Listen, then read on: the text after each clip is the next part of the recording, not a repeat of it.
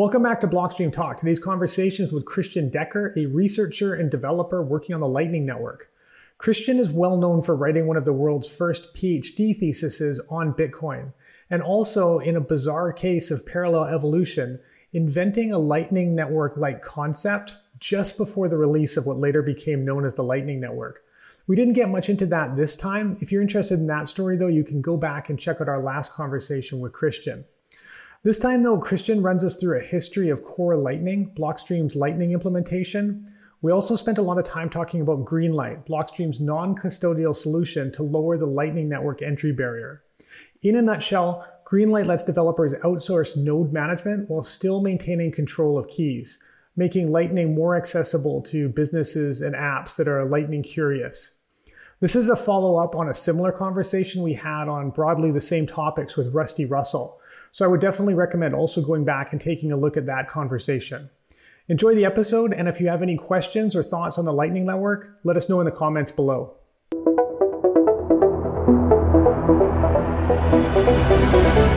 Christian, thanks for joining the podcast. Hey, thanks so much for having me. So I was talking to Jesse J, the producer, before we started, and he said that our last conversation was 2 years ago. That's very possible. Yeah, it was one of the first ones, right? It's 3, 4, 5, maybe. Wow, time goes by so quickly.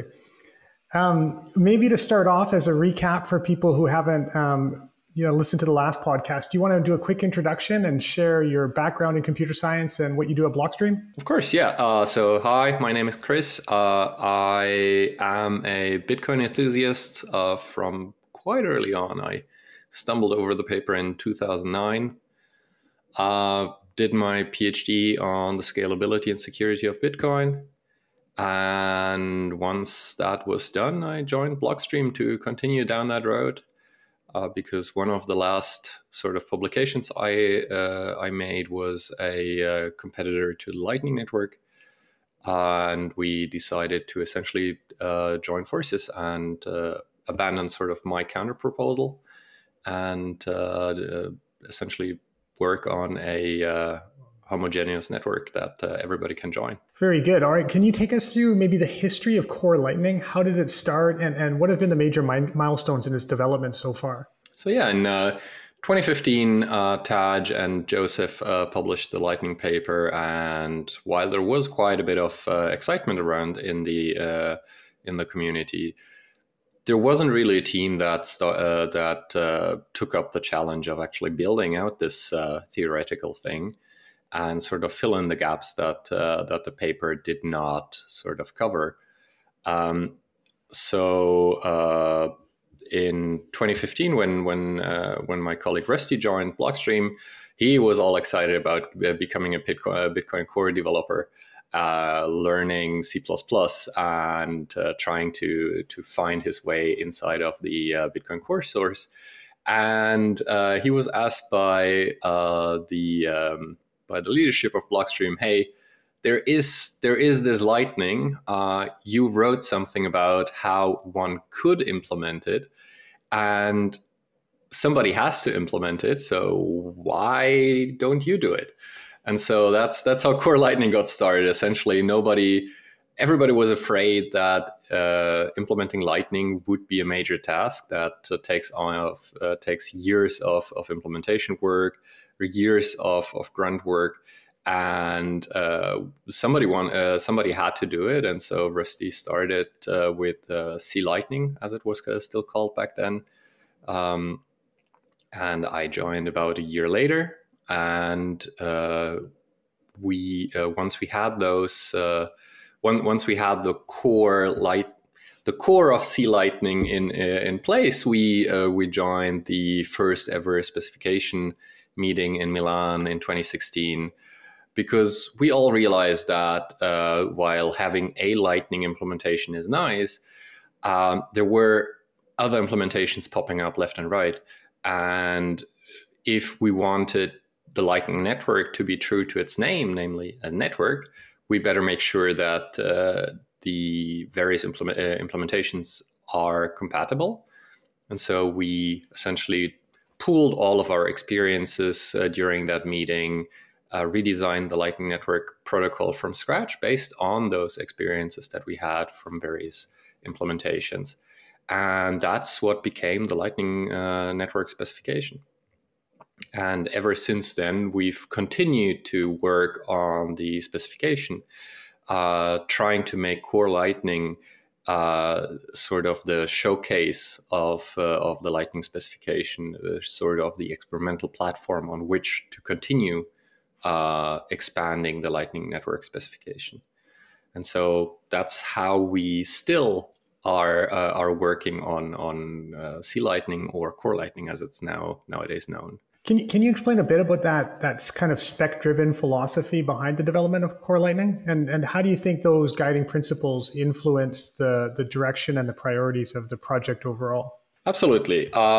As in every protocol, there are quite a few choices that we have to make when as to how do we communicate, what kind of trade-offs are we willing to take on, and what works and what doesn't. Essentially, all of the learnings that we pulled out during the Milan meeting, we continue to learn, and we continue to essentially learn about what works in this network and what doesn't. And that information now feeds back into the Lightning Network specification, and we're trying to make it not just more feature complete, but also simpler to implement as well, allowing potentially other implementations to come, see our work, and essentially continue working on top of that experience without having to reinvent the wheel all over again. The Core Lightning implementation is maintained by a relatively small team and a large cloud of outside contributors that are working on the open source project. And as such, it was pretty clear for us that we couldn't be the implementation that competes on having all of the different features, like call it a kitchen sink implementation. So we decided early on that our focus would be to implement the specification as closely as possible, use that implementation for experimental evaluation, and feeding that information back into the Lightning specification. And since then, we have come up with a large number of proposals, both accepted as well as pending to the Lightning specification. Among some of them, we have onion messages, we have the Bolt 12 standard for negotiation of, hey, I'm about to do a payment. What should it be denominated in? What amounts are we talking about? Is this a recurring instance or not? And other features like dual funding and splicing, and some of these made it into the Lightning specification already, but many more we have pending. And so we try to essentially come up with new technologies for the Lightning specification that we can then make available to every other implementation as well, so that the network as a whole can be more efficient and can give its users more utility, essentially. As an open source project, how does that development in Core Lightning, how does that actually happen in terms of a process and how the community contributes to it? So it's very much an open source project. We do have a number of maintainers that are employed by Blockstream. And the main goal of these maintainers is to essentially organize the process for the open source project, where volunteers are coming up with new ideas of what one might implement, or completely new applications even that we hadn't thought about.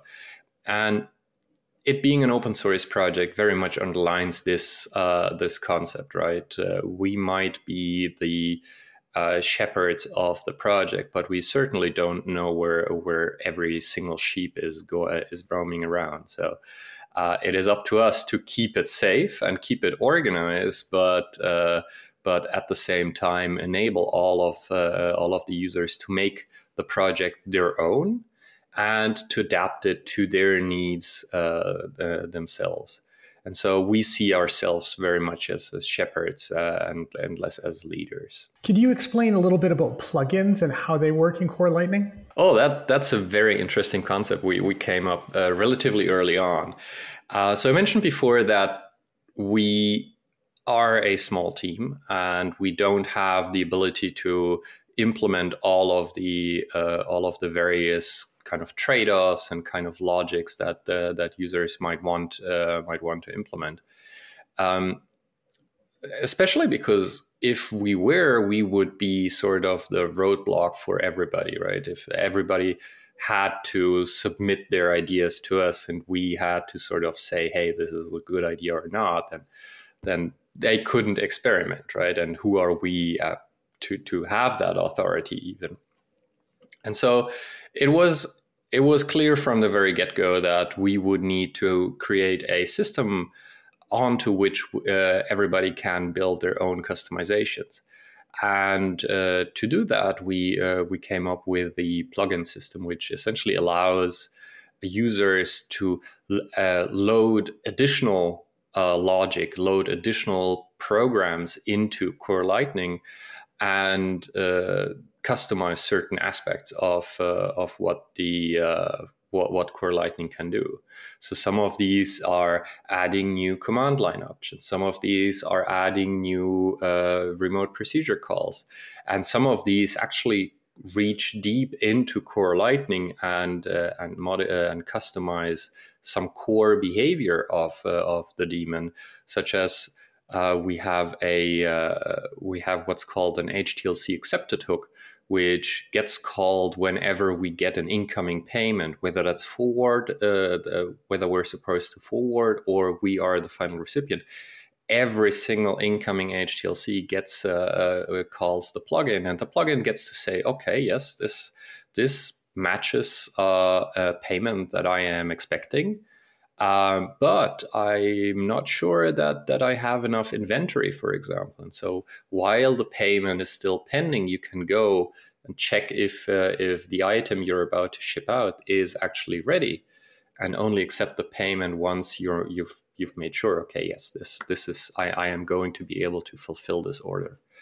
And so these kinds of optimizations, integrating into a wider ecosystem, whether that's a hobbyist wanting to get notified via Telegram whenever there's a payment coming in, or if it's say Amazon wanting to check if they really have inventory before accepting a payment for something. That is sort of the width of the supported use cases, thanks to being able to essentially give people the tools to build out and customize themselves.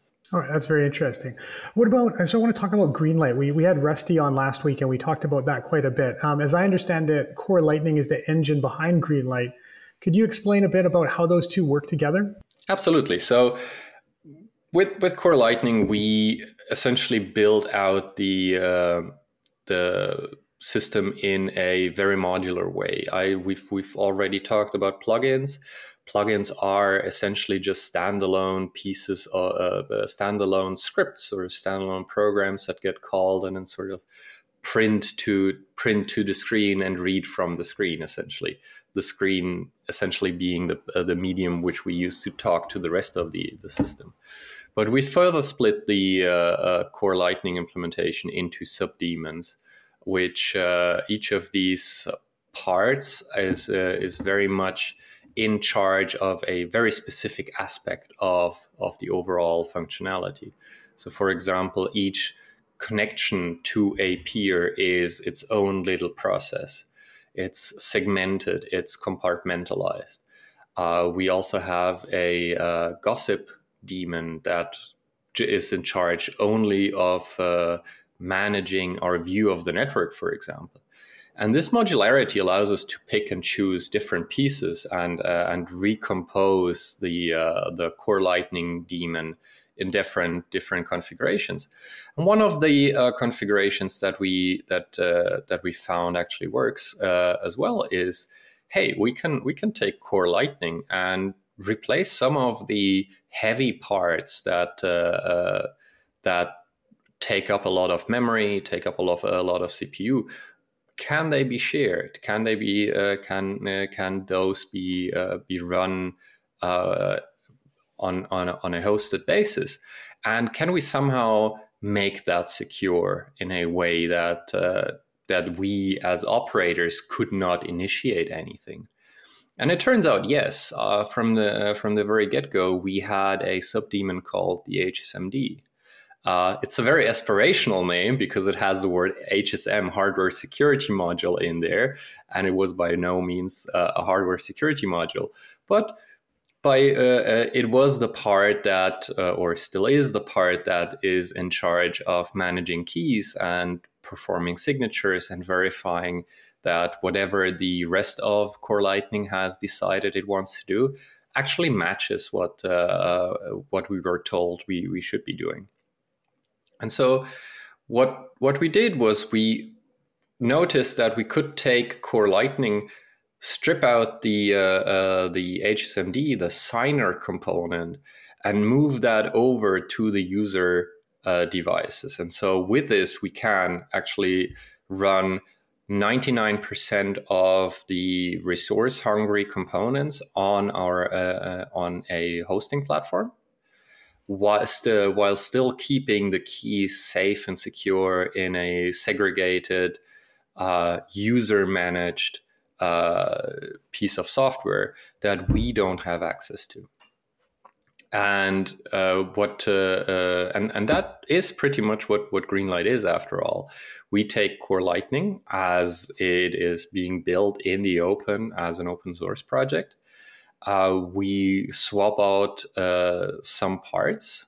Specifically, the signer component is no longer run locally, but connects to the outside, to a user-controlled device, and we provide access to those nodes to end users. And the goal here is to provide a hosted non-custodial solution, which we think is a new sort of trade-off, a new point in the spectrum from custodial to non-custodial. Custodial sort of being seen as the easiest from point of view of user experience, and sort of non-custodial being seen as the hardest but most desirable, because you have fully self-sovereign users that essentially know and manage their own funds. And with Greenlight, we position ourselves somewhere in between there. We are non-custodial. We don't have access to funds, but we do have access in order to help users figure out what works and take on some of the managerial functions, especially when it comes to infrastructure, which can be very tricky especially for new users, when we're talking about backups and safety and channel management. So that's essentially the problem that Greenlight is trying to solve, right? Is that the infrastructure management part could be kind of tricky and daunting also to new users, and maybe to some degree throttles adoption. And if you guys can take on that part, and then you give the users the key functionality of holding their keys, then that's kind of a good middle of the road approach. Exactly. And as you mentioned, it is especially useful for new users that might not have had any experience with Lightning before. And especially for these kinds of different trade-offs, right? Taking a backup of your database is no longer safe. Especially those can be quite tricky to understand, at least initially.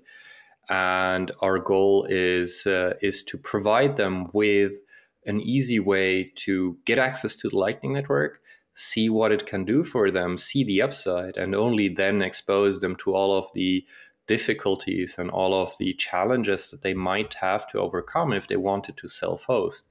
But our ultimate goal here should always be to educate the users about, hey, this is what we're doing behind the scenes, and if you want to do to run your own node, which we highly encourage, we allow you to export your node to your own infrastructure. We see that as an upgrade path, as a way to improve your experience and take out or remove one more intermediary, which is us, because you don't need it anymore. You don't need that assistance anymore. Is the idea then to educate people and get their confidence up to a level where they can move on and self-host completely by themselves? Or do you think you'll have users that kind of stay with Greenlight in this middle ground for a longer period of time, maybe indefinitely? The goal is definitely to make it accessible to everybody to eventually offboard from Greenlight and take on responsibility for their own node. That being said, it of course isn't up to us to force people to do anything, and I'd like to see people try it. I hear Google is trying to educate people about the dangers of ad blockers, for example, yeah, that's working out great, I'm hearing. But the idea is we can't do much more than provide the information and make material accessible. It is ultimately up to the end user to decide, hey, this is an important aspect of my life. I want to dedicate some time in learning and upgrading my experience. But it might also be the case that you have a purely utilitarian view of the thing, and you're here to accept, to receive and send Lightning, and you are very smart in choosing a choice where you don't have to trust a third party, but you might still not have the time to invest in this. And this is something that I had a very hard time realizing, is that not everybody is interested in these kinds of technical details. And who are we to push these onto people? So while we are working on the spec side on making it more accessible and easier, we are also very much aware that these skills are not something that anybody even wants to achieve. And so if I'm just if I have my grocery shop, I might be happy just using Lightning without digging into Lightning, and we should be okay with these users as well.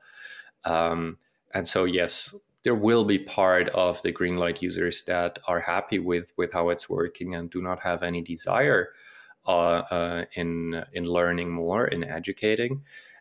But the important part is that this flexibility, this mobility is there, right? If they were to change their mind and want to learn more and want to dig in, there has to be a way for them to do so.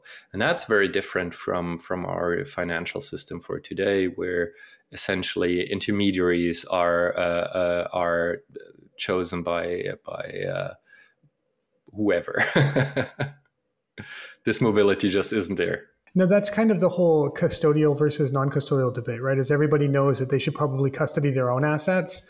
But in reality, it just seems like maybe the majority of people just don't want to go down that route for whatever reason. So, custodial wallets are some of the most popular. And of course, people put way too much assets on exchange and then periodically, get blown up. But that's just kind of the way human nature seems to be. And it's quite a hard challenge to actually get started in this space, right? We have a tendency of forgetting this, but I remember when I first read the white paper in 2009, I had to read it like 10 times. It didn't make any sense, and it took a while for me to realize its beauty and to even see how it works. And now we're expecting users to instantly get it. We might have better educational material, but the stuff is still hard, right? And so let's have the same compassion with newly joining people that we had with ourselves when we first saw the paper. Definitely. And for developers and businesses that are looking to onboard with Greenlight and to integrate Lightning payments, how do they go about that? What do they need to do? The idea here is to essentially enable or free app developers from having to learn about Lightning, right? If you were to bundle a Lightning node with your application, first of all, you'd have to split up your funds across all of the applications that are Lightning enabled, whereas with Greenlight, you can keep all of your funds in one place. This is very much the old story of specialization, right? We at Blockstream happen to have built Core Lightning and are experts when it comes to running it, but I have not been able to build a Lightning wallet that looks it wasn't command line based. So it was pretty clear to us that we need help, at least when it comes to visuals and user experience. And the name, as a matter of fact, comes from from Green, our Bitcoin on-chain wallet, needing Lightning, hence Greenlight. That makes sense now. I should have guessed that. Okay, yeah. And we essentially decided that yes, while it is being used for Green, the base functionality would be very useful for other applications as well, right? App devs don't have to learn how to automate a Lightning node. They don't have to know how to run a Lightning node. And so what we built out is a relatively simple API. If you've ever talked to Core Lightning, it looks very much like the API for Core Lightning. And we have a control plane that allows applications to spin up and spin down new nodes on demand. And so if you are a developer trying to build the next Lightning-enabled app, or just have an application that you'd like to add Lightning support to, you can go to greenlight.blockstream.com and get a developer certificate. And with that developer certificate and the client libraries, you can spin up to 1,000 nodes on our platform for free. And we are still working on finalizing the pricing for the final offering, but we should be very competitive when it comes to pricing. So what you as a developer are doing, you are essentially building an application that has the client libraries inside, and your users will install that application, and on first start, the library creates a secret that is used to create private keys, and it contacts our service to say, "Hey, I'm a new user. Create a new node." And in less than a second, you essentially have a node created on our system, and you can connect to it and treat it as if it were any other Core Lightning node. It's a Core Lightning node that spins up and spins down, but you won't notice that that happens in the background. That's part of the magic that we run on our end. And I guess one of the key benefits is, from a security and a regulatory perspective, is that you don't have to custody users' assets. Exactly. Yeah. Very much from the start, that was the number one requirement, was that if we're running the service, it cannot have access to the funds. We'd prefer not to launch a product rather than having a custodial solution, and those are just liabilities that we as a service provider do not want.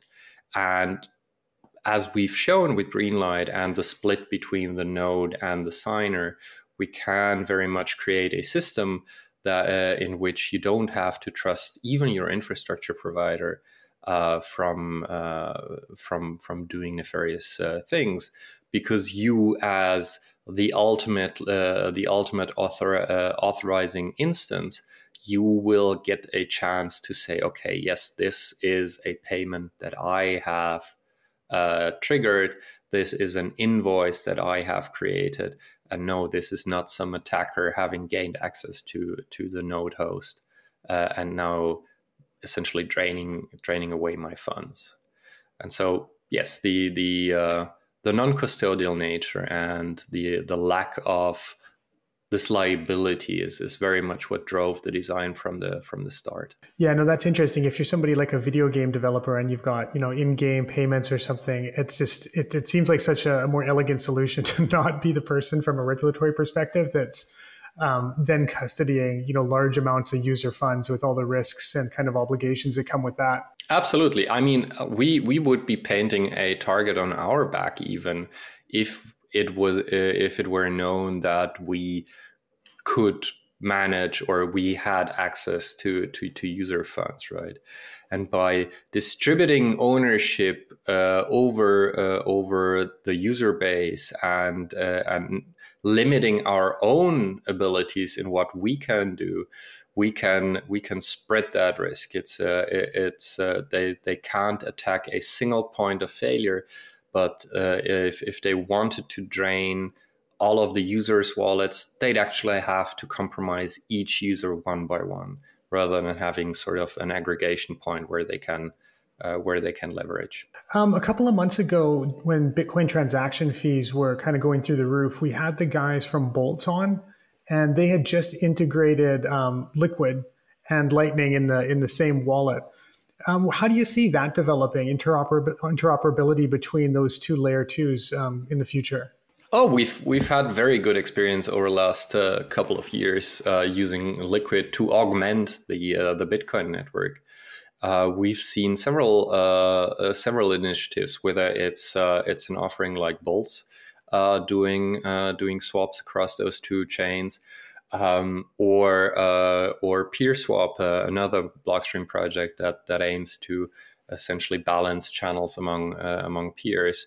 Both of these use Liquid as a way to transfer value in a high fee environment, sort of outside of the congested areas.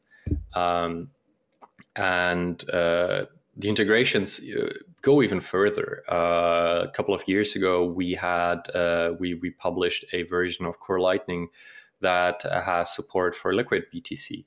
And even Liquid BTC is still maintained to this day. And so one could, for example, spin up an end user network inside of Liquid because opening channels in Liquid isn't as expensive, and it takes less time due to the shorter and more regular block rate. And you could then sort of have an on-chain swap between Bitcoin mainnet and Liquid BTC. And unlike other initiatives, this kind of swap doesn't present any issues, such as the free option problem we have when swapping for different assets. LBTC and BTC being perfectly interchangeable mean that a swap can go through just as if it were just on the same network. And as such, we can bridge the gaps between these two networks and facilitate fast exchanges of values between these two networks. So I see most of these complementary systems slowly getting integrated with each other. Be that Liquid, Lightning, PeerSwap, other swapping technologies. And of course, the holy grail would be to eventually have a USD denominated channel. And who knows, maybe that will work eventually. Hope springs eternal. Is that so? Looking forward, what are the things that get you most excited about Greenlight and Core Lightning? Having worked on Core Lightning for the last 6.5 years, one of the things that was sort of lacking was an ability to actually see Core Lightning in action. It was very much an open source project that we ran for the Blockstream store, for example, the Lightning. The Lightning satellite messaging system, and we had a presence in the network, but mostly as a service provider, as a recipient of incoming payments. And most of the logic in Lightning is actually done on the sender side. The sender is the part that actually computes paths, that needs to have a view of the network. And that perspective we didn't have as much, right? And so we were often wondering, hey, is this change that I'm proposing, is this actually something that is working, or did I just make it worse?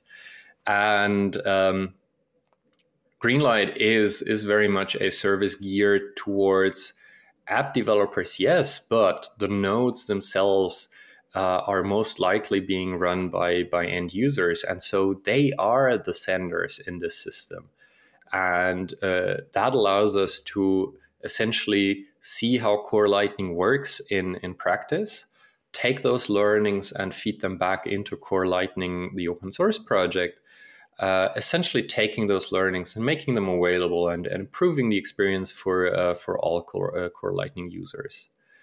That is certainly one aspect. The other aspect is that we finally get to fine tune and tweak and see what the actual challenges users have, and come up with novel solutions. Over the last couple of months, we have worked very closely with Breeze and their LSP, and the LSP component in the Lightning Network is very often still undervalued. It is what enables a seamless interaction with the Lightning Network before having to dig into all of the specifics. I cannot explain what a channel is if you've never received a payment, and so things like the just-in-time channel opens for LSPs and various optimizations such as zero confirmation and zero reserve, which we standardized in the Lightning specification. And all of these tiny little details that are sort of add a little bit of polish to the overall experience. That is very much something that I'd like to see more. Core Lightning 2311, the Bitcoin orange paper just dropped. Can you let us know what users can expect from that? So this is one of our regular releases. As you can probably tell by the version number, it's date-based, and we publish a new version every 3 months.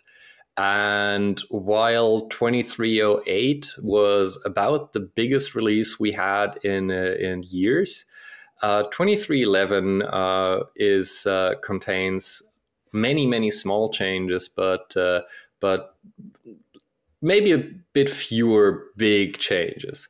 The one big change that I can for sure share is that the dual funding finally is specification compliant. So dual funding is a proposal that Lisa Neiget, or Nifty came up a couple of years ago, that allows us to essentially create channels where both parties contribute funds.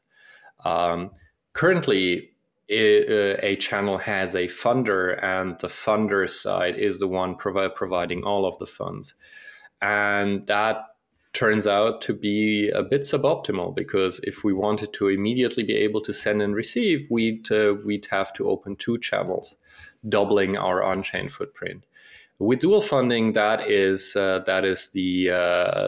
finally over, because the channel funding now is an iterative negotiation where I add a couple of funds, you add a couple of funds, and eventually we have added enough funds that we are happy with the channel's capacity that we have. And then we essentially say, hey, okay, let's open this channel for 2 Bitcoins instead of 2 channels with 1 Bitcoin.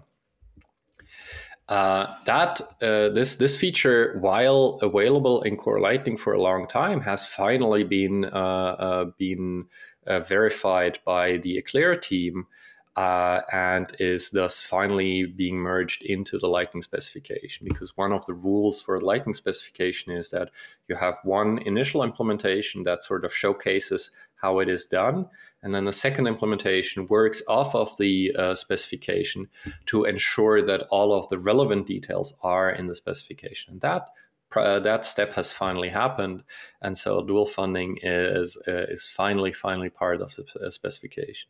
This has been a year-long process and has created a number of subsystems that are useful for other stuff as well. So a couple of weeks ago, we also announced the availability of splicing, and splicing is also something where the two endpoints meet and iteratively discuss about what is going to happen with our funds. And so this interactive transaction construction that is sort of part of both dual funding and splicing is also part of the specification that has been merged. And so some of the technology stack that was very mobile and very sort of changing over time for splicing has now become much more solid as well. And so we are hopeful that splicing will also follow suit in being standardized. And so here we go again with our proposals making it into the specification after being verified inside of CoreLight. That's great. I mean, that sounds like a pretty significant efficiency gain. It absolutely is. It essentially halves the on-chain footprint, which especially in these high fee times can be quite impactful. It also ensures that right from the get-go, you have a channel that you can use both for sending and receiving, because now it starts off in a balanced fashion. Whereas before you might have done open two channels, in which case one channel opens before the other and you're still waiting for the other one to open. Or even worse, there are some hacky ways of creating a balanced channel by essentially one side promising, yes, I will credit you with the funds that you sent me, and that would essentially be you send half a Bitcoin on chain to me, and I will open a 1 Bitcoin channel, and by promise, the first state is half of that belongs to you and half of that belongs to me. But of course, you have to trust me that I'm actually going to use that half Bitcoin that you just sent me for the channel that I promised I'd open for you. Introducing trust into a trustless system. Absolutely. And in that sense, it's not just a performance improvement, but also a security improvement, because all of these hacky workarounds are no longer necessary, essentially. For people looking to get involved in core Lightning development, particularly in terms of plugin and code development, what kind of advice would you give to those people? So we have very extensive documentation pages at docs.corelightning.org. Yes. That's the downside of having it remembered inside of your browser bar. You never have to type the final couple of letters. That is where we keep our documentation. It should be a good entry point for end users, developers wanting to build on Core Lightning, including plugins, of course, or developers wanting to help out with the Core Lightning project itself. That's a very good starting point right there. We also have a plugin repository linked inside of the docs, which essentially collects plugins from all over the network, and we try to essentially showcase a little bit what is possible. So there we have anything from plugins that actually test the specification, as the paytest plugin, for example, that performs fake payments to see if a payment would have gone through if it were like that, or it can be something like a circuit breaker, which ensures that the payments you forward are actually going to terminate and stuff like that. So from operations over to specification to development, we have plugins. There's a plugin for that, I guess should be the saying. And of course, if you have questions, there is always our Discord chat, which we use quite extensively to discuss development, discuss ideas, or help new users join the Lightning community. Oh, that's great. Well, Christian, I really appreciate your time today and look forward to catching up with you next time. Hopefully we won't wait 2 years for the next one. Let's hope not. Yes. Thank you so much for having me. All right, you bet. Thank you.